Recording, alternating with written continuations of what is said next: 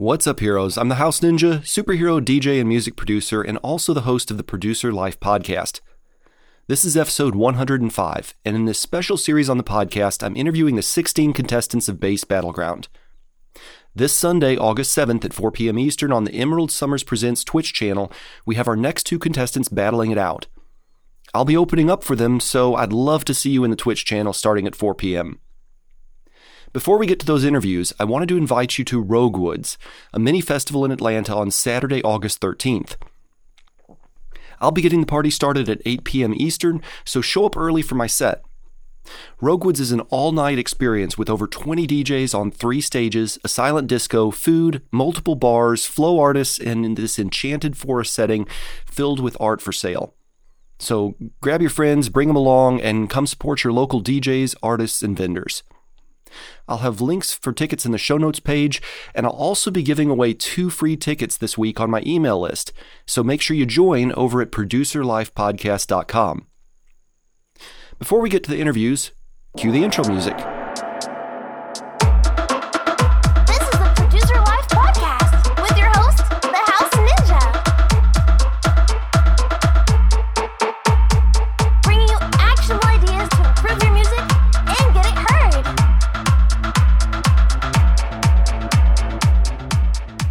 And I've got the first of the contestants with me right now, Winter Atlas, who is a DJ, producer, and multi-instrumentalist based out of Greenville, South Carolina.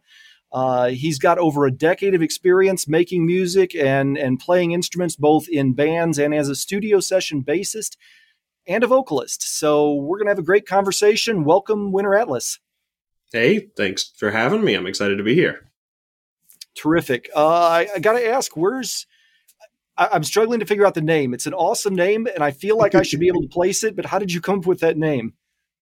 No worries. It was kind of just one of an epiphany things, really. I was originally dubbed, while starting to write music, DJ Hamplifier, because my name is Hampton, and I have amplifiers, so it was a really terrible combination of the two. At 16 years old, that was funny, and it was great. So after some growing and wanting to really invest in myself, I just dug through a lot of things that I like, and terms that I like words that go well together.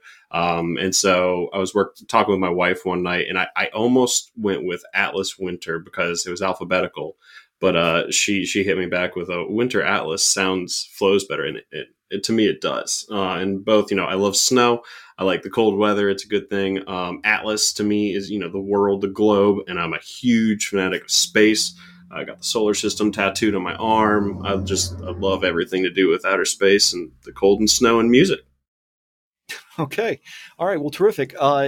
And how did you mentioned that you got started like at 16 as a DJ. Is that where this musical journey began for you? My musical journey has been several tiers over many, many years. I probably actually started playing music and kind of writing and producing around the age of 13, actually. I just got a demo of FL Studio with a buddy of mine at his house. We hauled a really terrible drum kit down, hung a microphone from a ceiling fan, and just started recording and making dumb sounds. And then I really took off with my own copy, just making weird boops. The first track I ever made and titled was Space Jam, and it is a genuine travesty, but one that I will probably listen to for the rest of my life.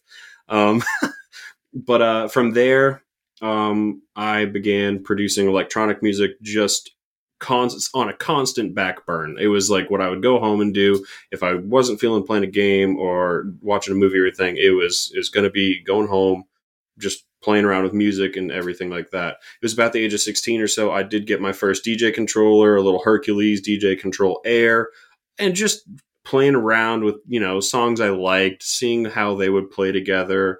I knew nothing of the mechanics, and at the time, I had no idea how to look for it on YouTube either, so I was just out in the wild, just messing around there, and Yeah, that's how I first kind of started doing that.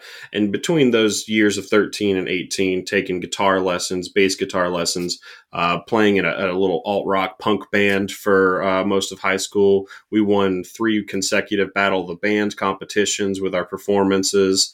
Nice. And before we all split ways. Okay. Well, awesome. How did that band experience kind of influence your music now?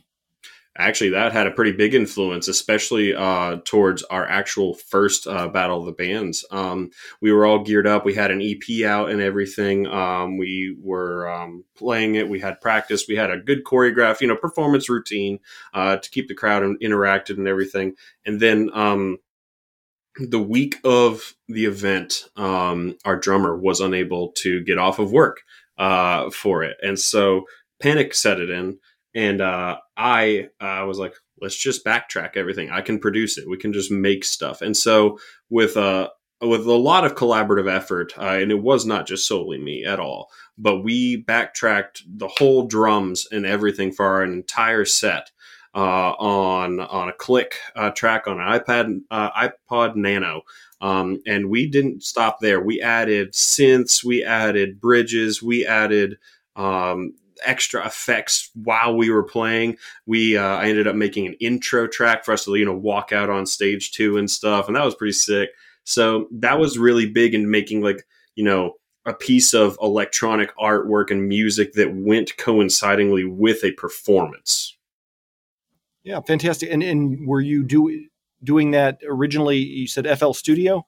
Yes, and I'm still in FL Studio now. I'm eagerly awaiting the drop of FL Studio 21. I've been dabbling in some Ableton stuff over the past couple of years. I've got a lot of producers and friends that only use that, and I would like to know how to at least comprehend it. But I've been using FL for 10 plus years now, and it is like a second home for me. What do you like so much about FL Studios? I've got a lot of producers listening to this, so Sure. but a lot of them are Ableton folks, so myself For, included. for me, my workflow has always involved more than one screen to start off with, and I've never messed really with Ableton and multi-screen, so I'm not doing a comparison per se here. But I've always loved having my playlist view just all by itself out on another screen while I have VSTs, piano rolls, and effects and my mixer and stuff across my other 2 screens. That way I have a whole screen that's just clean for the art basically of it. I love the wave shapes. I love seeing the MIDI tracks all there. It lets me see it all in a picture form almost, instead of just seeing notes and music and waveforms. I like to color them depending on how the song feels. And I know you can do a lot of that in Ableton too. It is more or less an unfamiliarity is the only reason I haven't used Ableton yet. But Yeah. with FL Studio, the amount of time I've put into it, I can record full bands in there. I've done that several times. I've mixed and mastered several albums for either metal bands or just solo artists or a pop artist. I've done a bunch of remixes in it with friends, or even just a couple of times I've had my brother and a couple friends over. I just arm 4 or 5 tracks, however many inputs I can get into it, and we just hit live and we just jam on it and record for a while.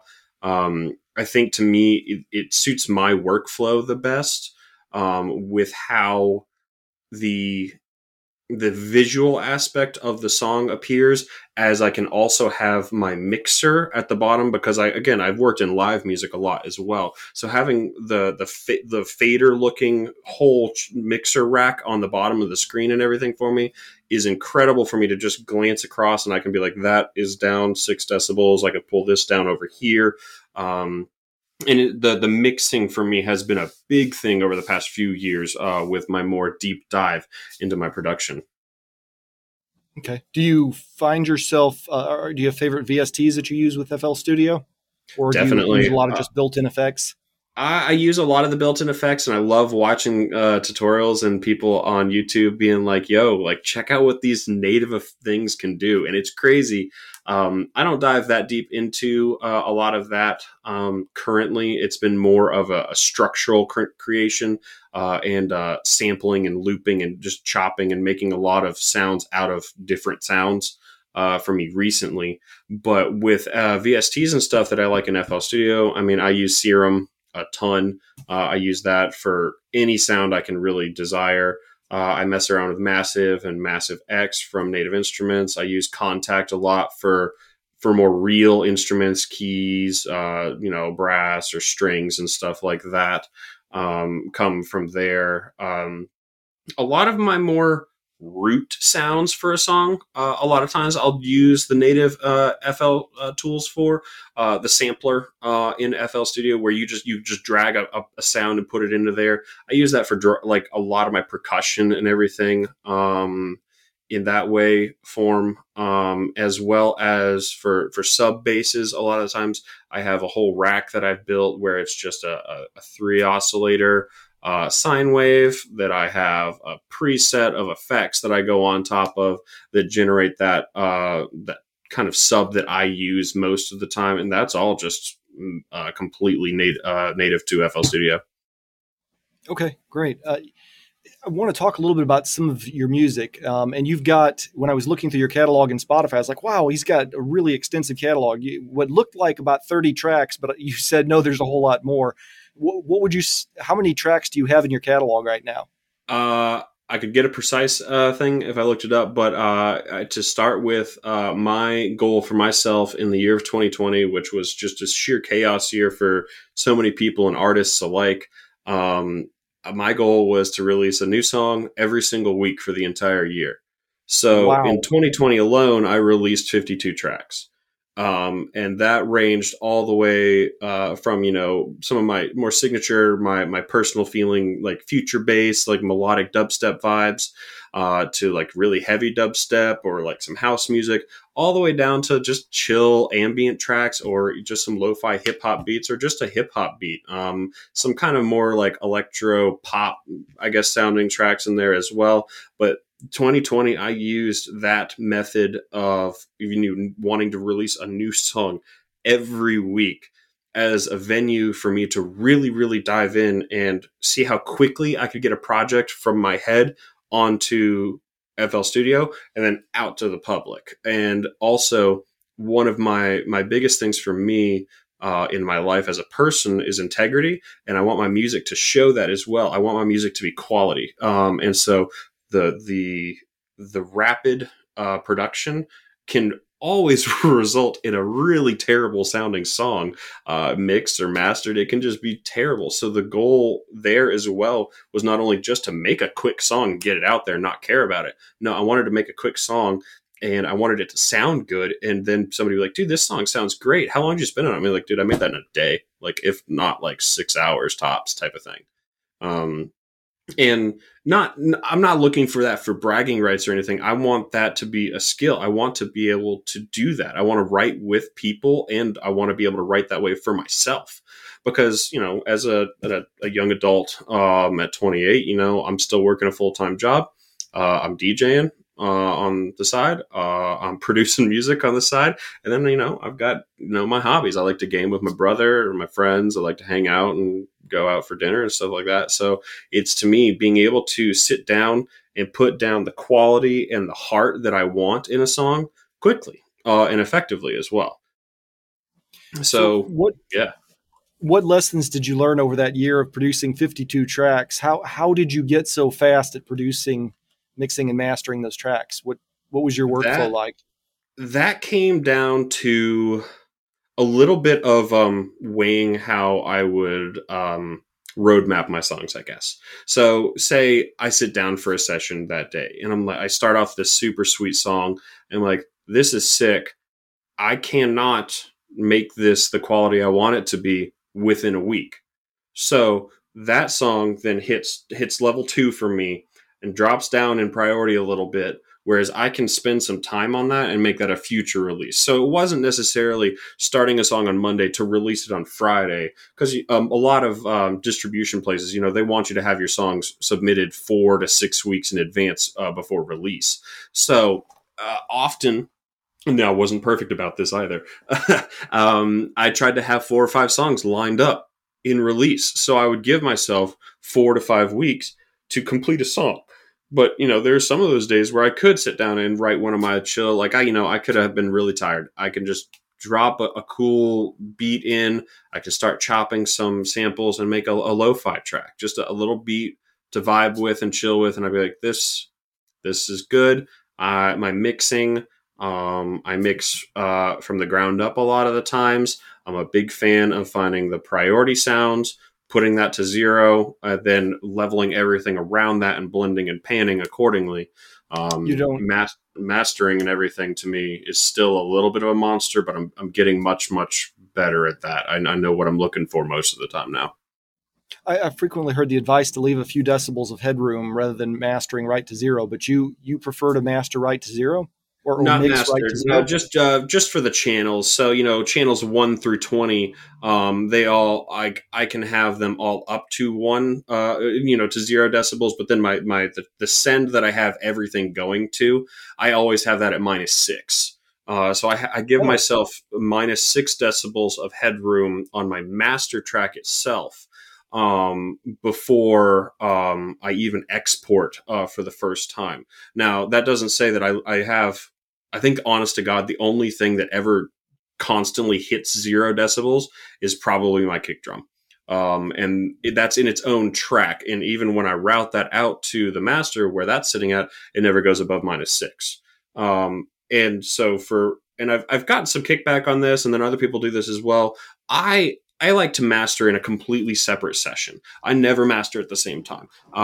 I sit down and I level out my track. I get everything routed to my master, and then I export it as a 32-bit float wave file. So I've got all the headroom I could possibly desire. And then again at that -6 decibels on the output for that song itself. So, I export that and I start up a new session. I drag that file in. And it's just, sometimes it's just a little bitty thing, and I normalize it and give it, its breath to where it sits. And even then at that point, when the master fader for me is at my minus, I recently have been exporting at -0.2. So a little more than half a decibel of true peak volume. I master into isotope products is what I use from my mastering chains. I use EQ, I use Neutron, and then I go all the way into Ozone 9 with a couple things thrown in between here and there, depending on the song, to bring the volume of the track and maximize that up. And then I limit it with my true peak in Ozone to give it that no clip. This is your no leaving this zone brick. And then for me, it's listening for distortion at that point. And if I can hear distortion, or if I hear sounds getting squished, it's dialing back, either, jumping back to my mix track, re-leveling some stuff, and then bouncing back into the master, which I know can be a pinch tedious. But again, that's been my routine for years. And the first reason I ever did it was my computer was too crappy to handle a mastering session on top of a project. And then B, it's less distracting for me. I can't go and adjust every little bitty sound every single time I hear something in the master. I'm like, okay, hold on. So is this something I need to go back to my mix session for, or is this something I can actually, readjust my master EQ, my compression, and everything like that? Is that something I can address in post per se?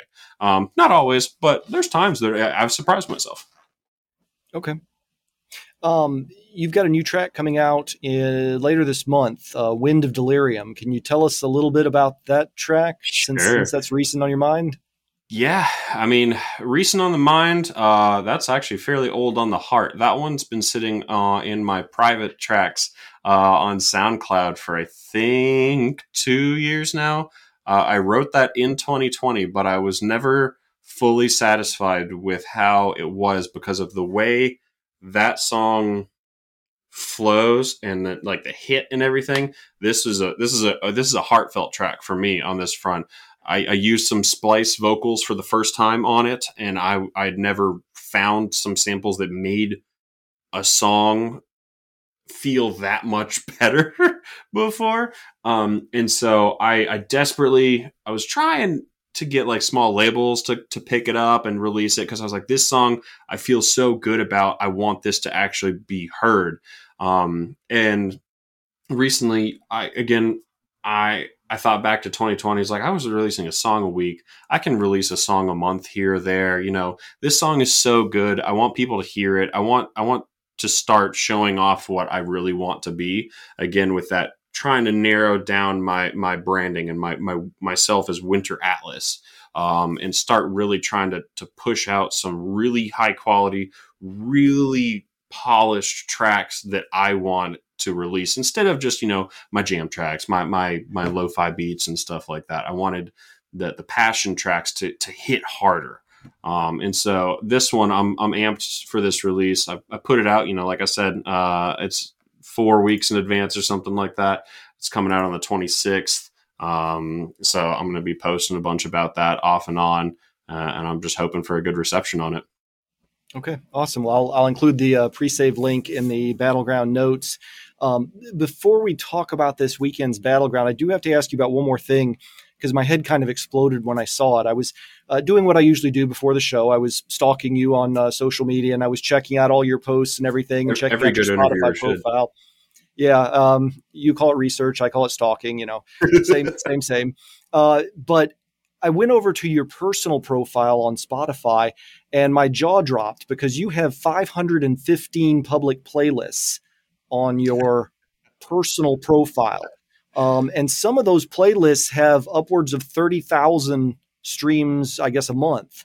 So tell me about that, because that is a huge number of playlists that, I don't know, are you curating those, or what's going on with those? Are you talking about my Hampton Aramic profile, or the Winter Atlas? Your personal profile? You've got a ton of playlists under there.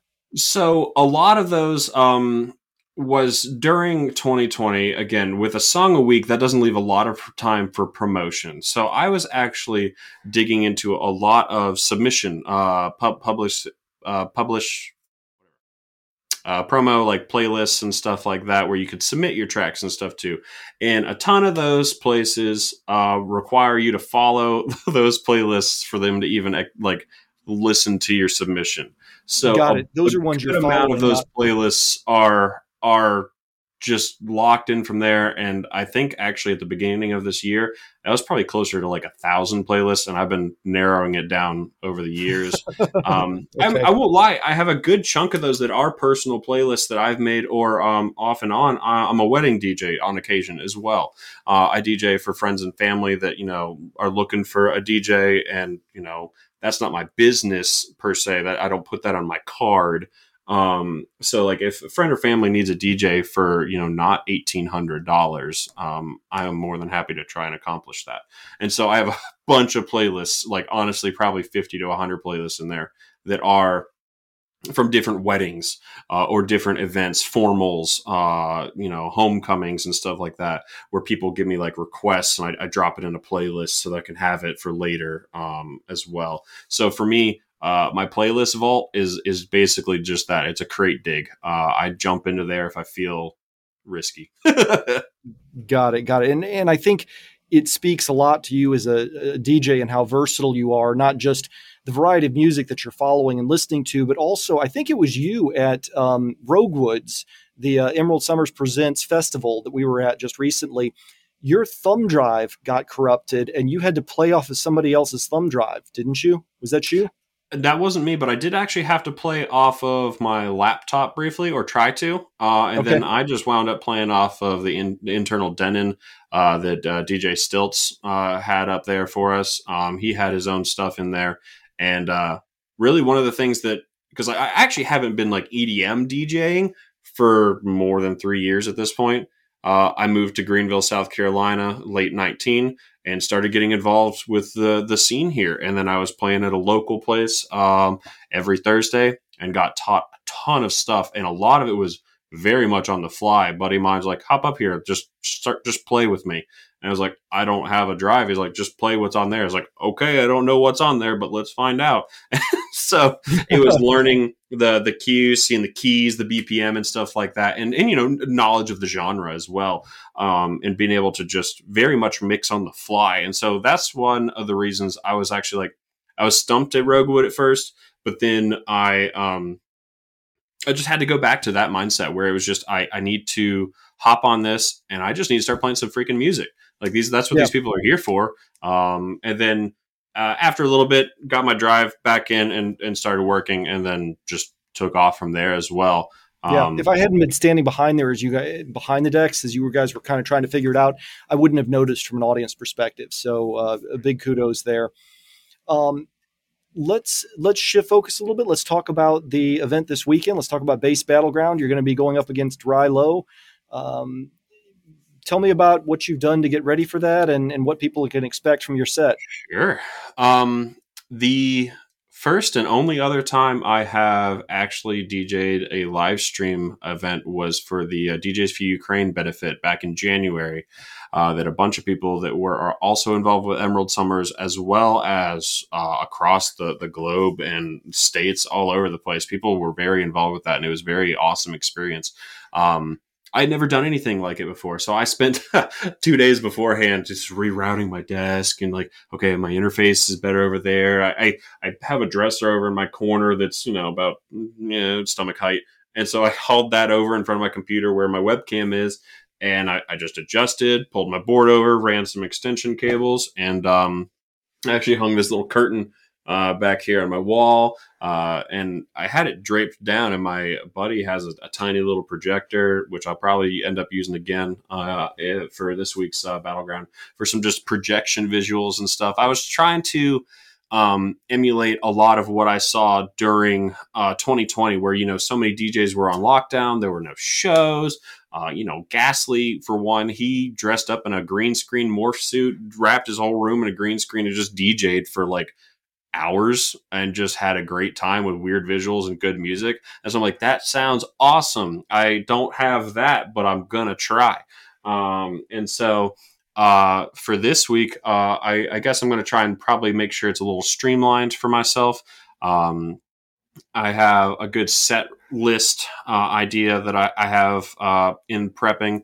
I'm also trying to work in as many originals as I can. Like I said, with 2020 and doing 52 songs in that year alone, not just that year, but in total, I have roughly 34, 35 straight up EDM songs in my actual catalog of releases. And I saw that the other day. I was just curious to see how many I had, and I was like, oh, I've got a lot. I could really actually put a lot of these into a set. So I'm working on that. This may not be the week for it, but I always have some of my own originals to drop in there. And that new one coming out in a couple weeks, Wind of Delirium, I'll probably try and work that in there this week. So if anybody's listening, you get a early listen. That's awesome. That's awesome. Do you have any messages for your competitor? Raylo, I don't. I saw you have a beard. It doesn't look as long as mine, so I can only say may the best beard win. But at the same time, I'm so excited to just play and have a great time. And I can't wait to watch Raylo's set as well. Happy hardcore is a genre I don't listen to very often anymore, but I definitely used to. So I'm very, very curious to watch a set of it DJed live. And I'm very excited just to be a part of it. Yeah, it should be fun. And tell the listeners where they can find you online. Absolutely. So this week, on August the 7th, I'll be on Twitch through Emerald Summers Presents. And then I have a pretty good presence on Instagram at winter_atlas. If you look up on Spotify, Apple Music, SoundCloud, anywhere you stream music, Tidal, any of it, you just look up Winter Space Atlas. It's 2 words, Winter Atlas. You can find me on all of it. I just want my music to be out, available for people to hear. And I just love it when somebody comes to me and is like, you had a song that I came across the other day and it was awesome. And that makes my absolute day. Awesome. Well, thank you so much for your time tonight, and I'll be looking forward and cheering for you both in the live stream this weekend. Absolutely. Thank you so much for having me. My pleasure. Right now, I've got Ray Lowe. He's an Atlanta-based producer, DJ, and multi-instrumentalist who produces industrial pop, deep house, and techno. And I'm excited to welcome you, Ray Lowe, to the podcast. Yeah, thank you so much for having me. I'm really excited to get into the thick of it, I guess. This is going to be good. I got to ask, I mangled your DJ name at the beginning. I mispronounced it. So tell me a little bit about the background on the name and how you got started originally DJing. Okay, so that is a really interesting story. So I don't know if you're familiar with the concept of repurposing or I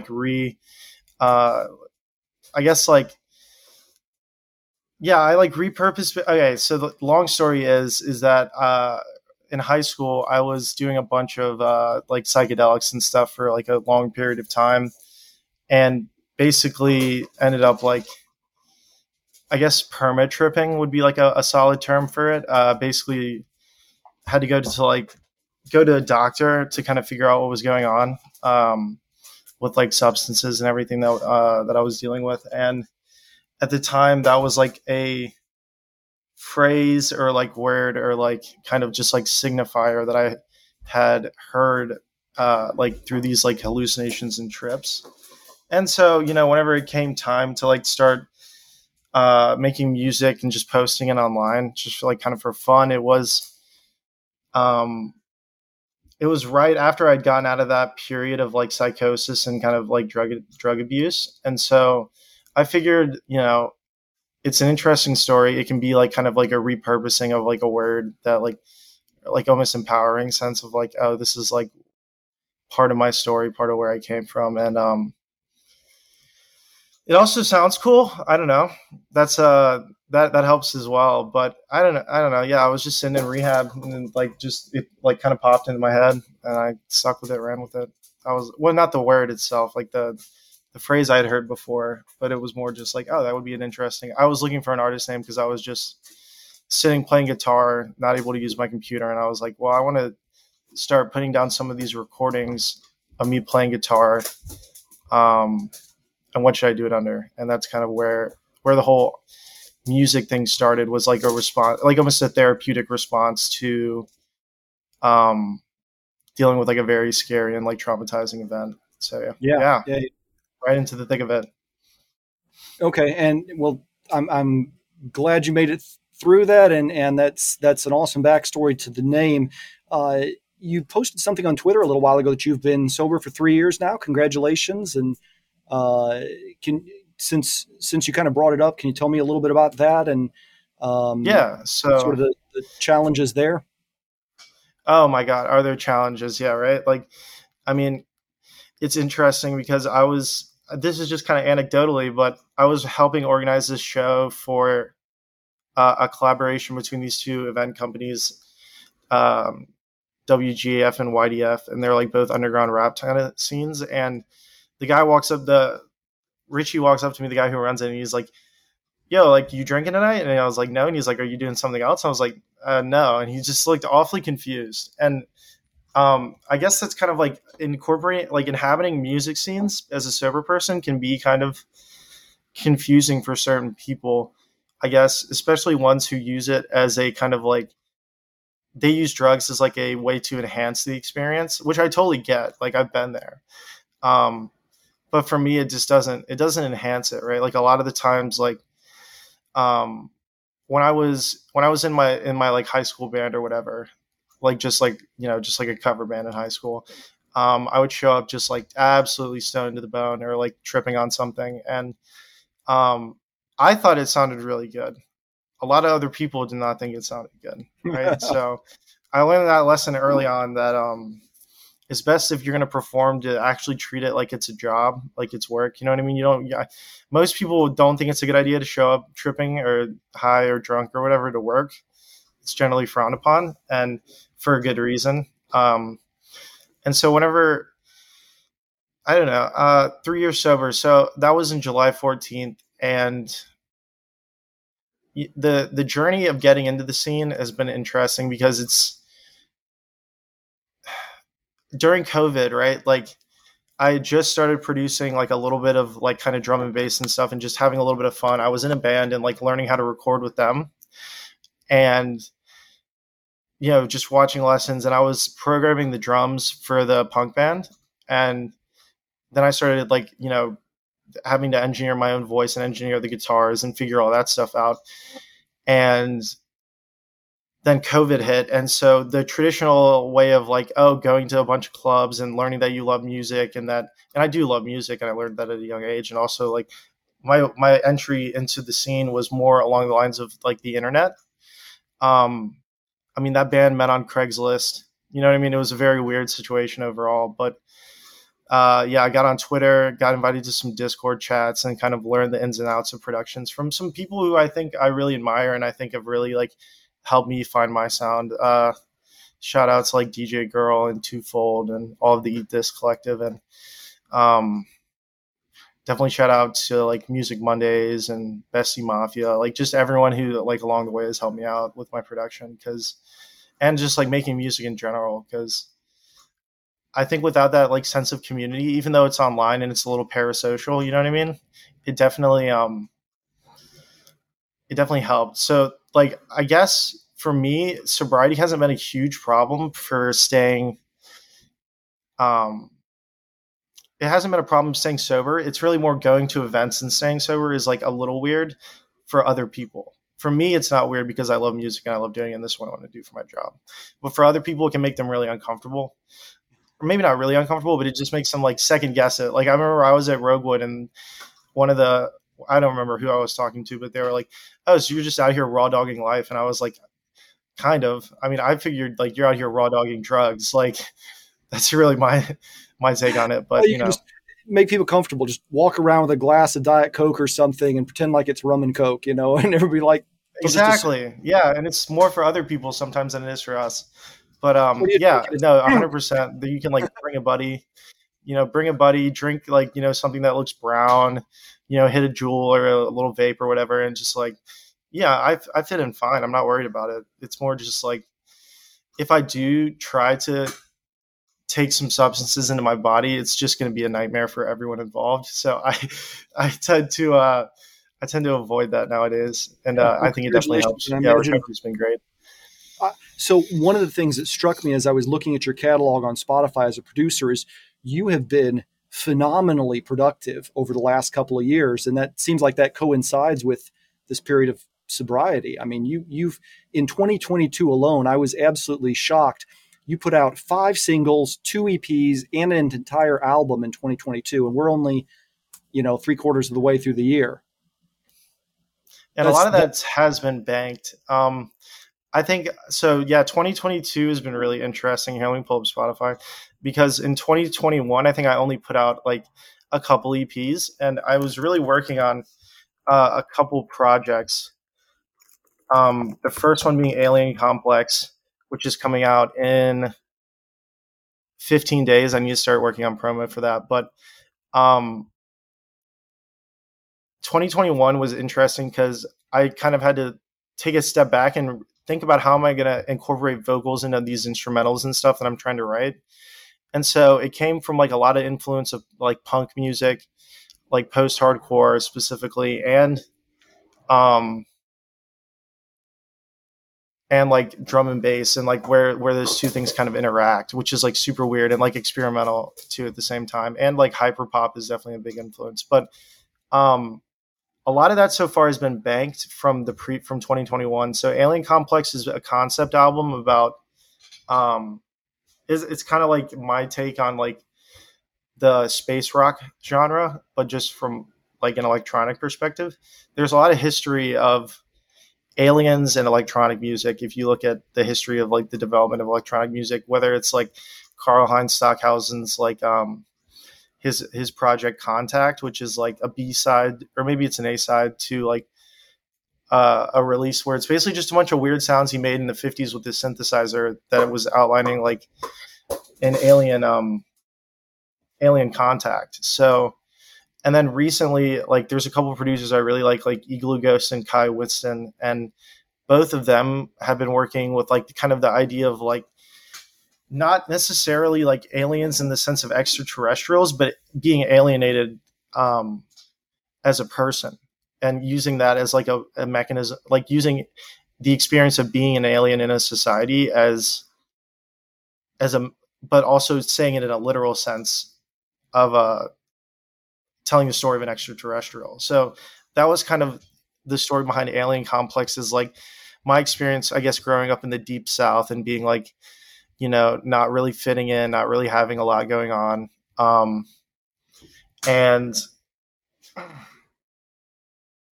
I guess, yeah, the narrative is like, you know, you go to space, you like fall in love with something, and then it ends up like biting you in the ass.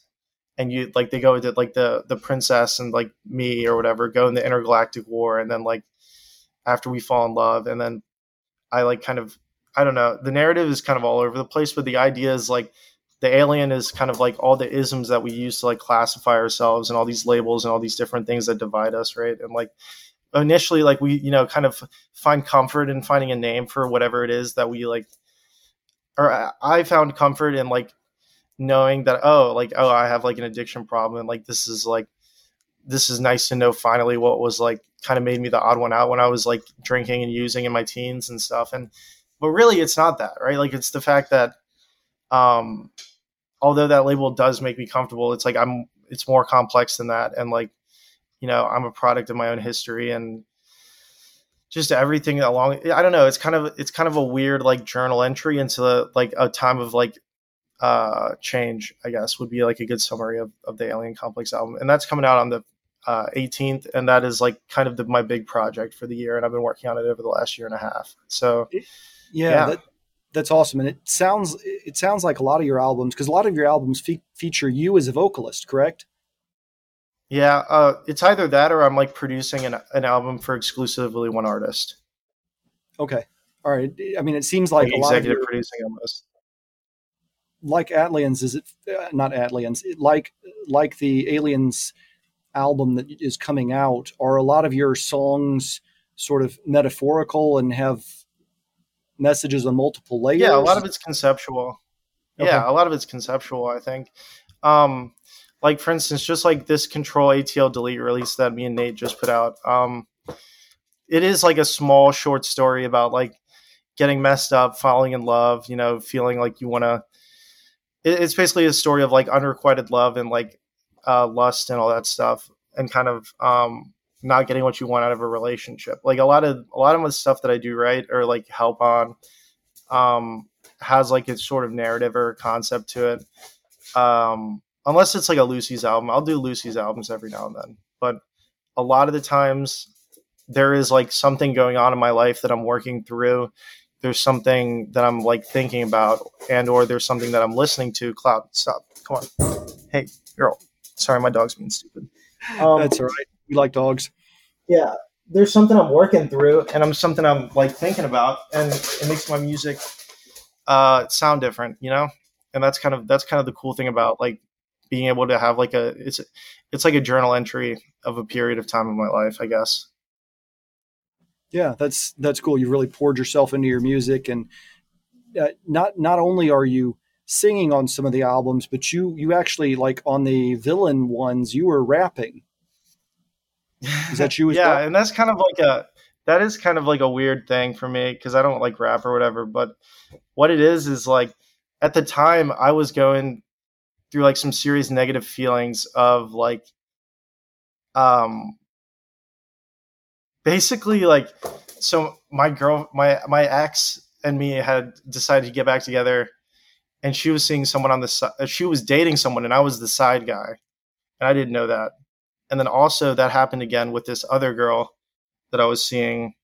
She ended up having a boyfriend, and then the third time it happened again, and I was like, okay, now what is this? What quality of that about me makes it like endearing or enticing to like be the other person in like a kind of a infidelity and in relationships, and like, so I guess that was me like kind of exploring the concept of like just being an asshole, but like it wasn't something I had intentionally done. Like none of these girls had told me that they had like were in relationships or seeing someone or something like that, but it didn't change the fact that I like felt weird about it, and like my way of, I guess, like processing it or just like kind of like working through that period of my life was like, all right, well, that's kind of like a shitty villainous thing to do. So like, what does that sound like to me? Yeah, Yeah.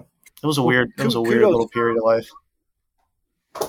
kudos for really pouring yourself into your music. And I think a lot of producers are hesitant to put their own voice on an album or even a single track. I know of all of the tracks I've produced, I think there's one track that has my actual voice on it, and it's like one word. So, yeah, that's Yeah. awesome. And a lot of this also you- like, yeah, a lot of it comes from so when I was in high school, I my music teacher actually, which I had the blessing of having like a music program in my school that was really good. My music teacher was like he taught theory, he played organ at the church, and then also he was the like assistant director of the American Boy Choir, like who he like played at like inaugurations and shit. So basically like he really like taught me the fundamentals of singing and stuff like that, and I've kind of lost it, but I'm getting back into it through like my music degree at GSU. But um I've always imagined people, and this is JPEG Mafia, shout out JPEG Mafia, because like what he said like made so much sense to me at the time. He was like, I was making weird beats for other people and they didn't want to get on it, and like, but I saw so much potential in what I was doing, so I just had to start doing it. And like that's really what it is like a lot of the times like with my friends and like other collaborators that I work with, I'll have to show them that it is possible to like get on these like weirder tracks, and that like it sounds really cool. I mean, because Laura Pignate, like this vocalist from New York that I've been working with over the last couple of years, she's like really one of the few people who's been able to like channel that kind of that flexibility of being able to get on pretty much anything and making it sound better than it was before. And that's like the goal of most vocalists, is to kind of like improve and like make the track even more interesting than it was, and like maybe ascribe some sort of like meaning to like whatever these sounds make you feel, you know? Yeah. Tell me, sort of at a technical level, what are you using? What do you use for a DAW to start with? Oh, okay. So I use Ableton. My primary synth is like it was Serum, and then I started switching to Vital. So I pretty much only use like Vital and like Wavetable stuff, and I really love the ability to patch different and like automate different parameters based on kind of like whether it's like velocity, pitch, or here I've got Ableton open right now, so I can kind of refer to it. And like the random generator is like something I'm starting to get into as well. Like they have they have different algorithms like sample and hold, sign, interpolate, and Perlin for like this random just value generator. And so a lot of the times, like to get really Vital does. No. Are you talking about within Ableton? Or are you talking Vital has like a random section, so you can like basically.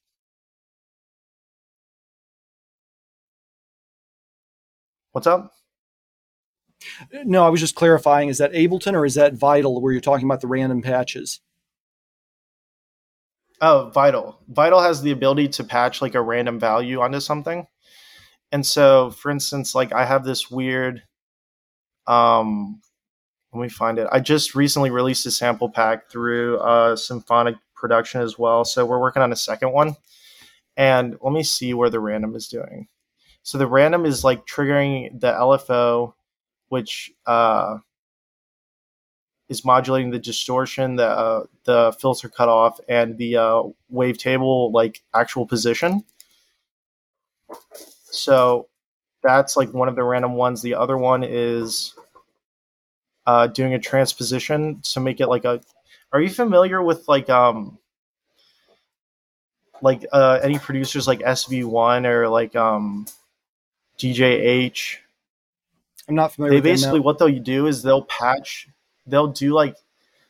take like a spectral waveform, so like something that has like kind of a janky waveform, and they'll pitch it 8 octaves below or whatever. Like you play C0 or like C-2 on the keyboard, and then also you like have the oscillator pitch down to like -48 semitones, and you can get like these incredible textures when you're modulating the actual position of the wavetable to the point where like it sounds like a garbling like water almost. Like if you take a saw wave and it'll just be a click eventually if you pitch it down enough, right? It'll just be at each one of those peaks, and so of the waveform. So ideally, if you can take something that's spectral and kind of like modulate it, that click turns into like a water sound, or it can turn into like just like weird like rumblings almost. So Sure. That's like a texture that I've been really playing with a lot, and like a lot of the times using randomness to modulate that is really fun. Also, like as far as sound design is concerned, I think like Sophie is another big influence of mine. So like that just includes like using FM synthesis at like an extreme level. So that would be like the way that Sophie makes her, or used to make her samples and like snares specifically. She would take like basic shapes and FM them against each other, but like then like push. Like if you were to take like a LFO that's like a reverse envelope, right? So it just goes up, and then you assign that to, I guess, the modulating sine wave. So you turn that all the way down, have the pitch go up on the sine wave that is turned down, and then the second sine wave that's being modulated, if you can follow this, will sound like almost metallic. It'll sound like I think pulling up a synth for reference would be really useful right now, but I don't think I can share my screen. But it's like a loud metal clang, and it's been a really useful skill. I've learned it. I learned it on YouTube, and then kind of started playing with the idea of it. And then the third thing that I do a lot is like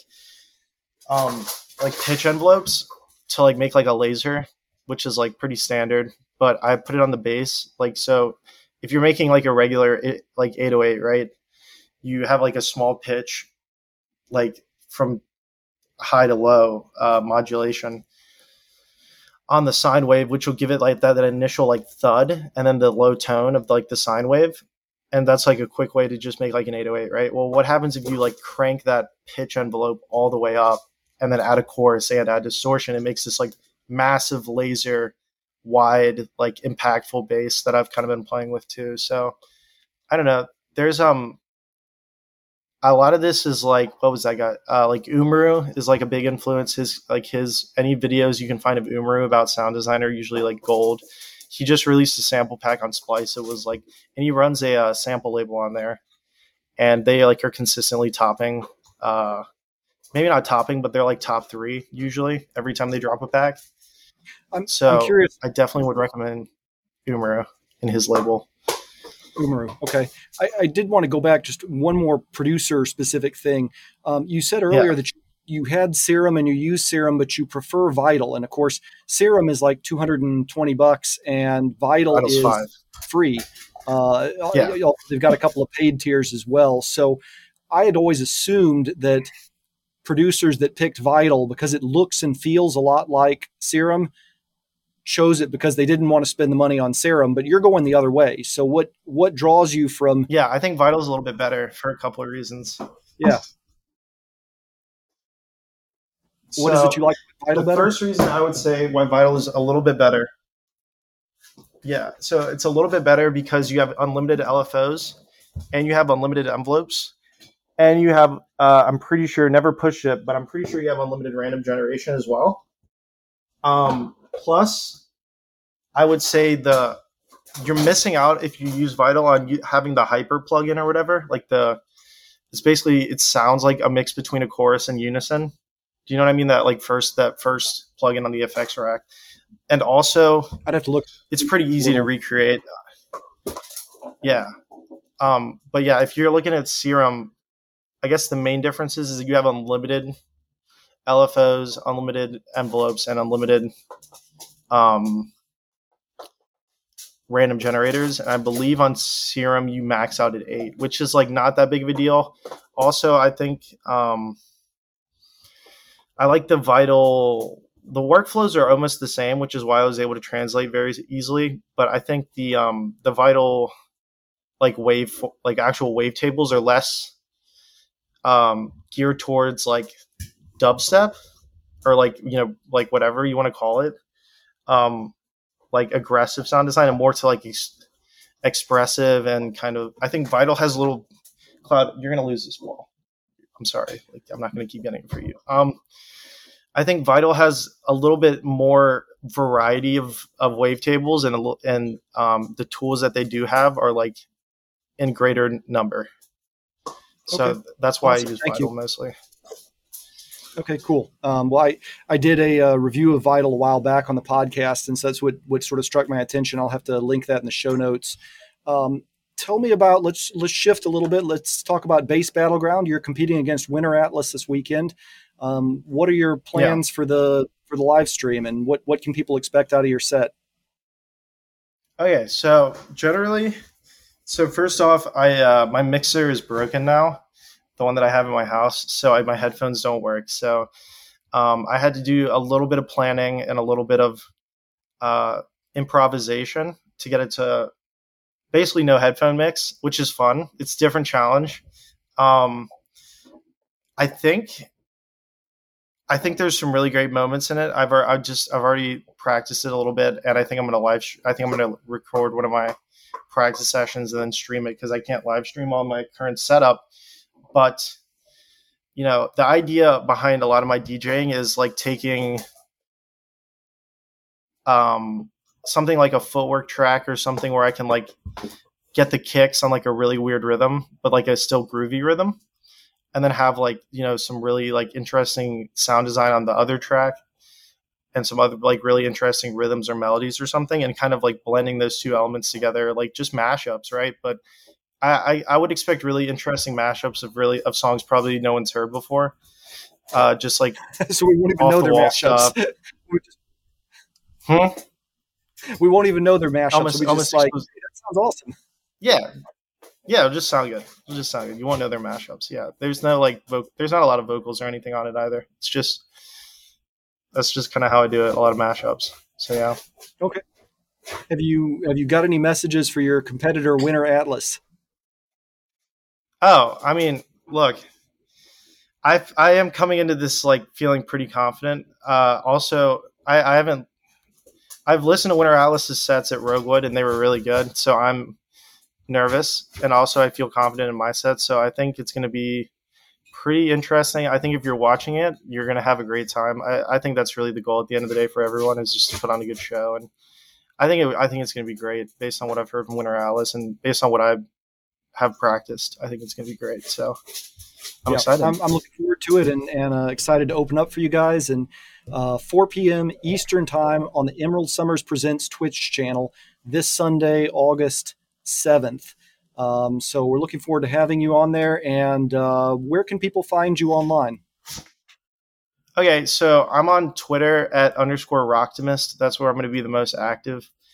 I review music at All Music Mondays, and I also interview artists and stuff like that, just general music journalism on allmusicmondays.com, and I'm on Instagram at _Ray_low_clouch.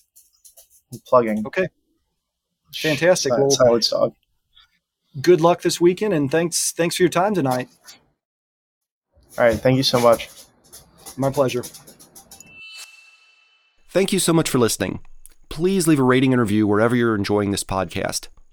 Then head over to producerlifepodcast.com and look for episode 105 to find the show notes page, as well as the form to join my email list for free tickets, music, merch, and more. Until next time, this is the House Ninja reminding you to be somebody's hero today.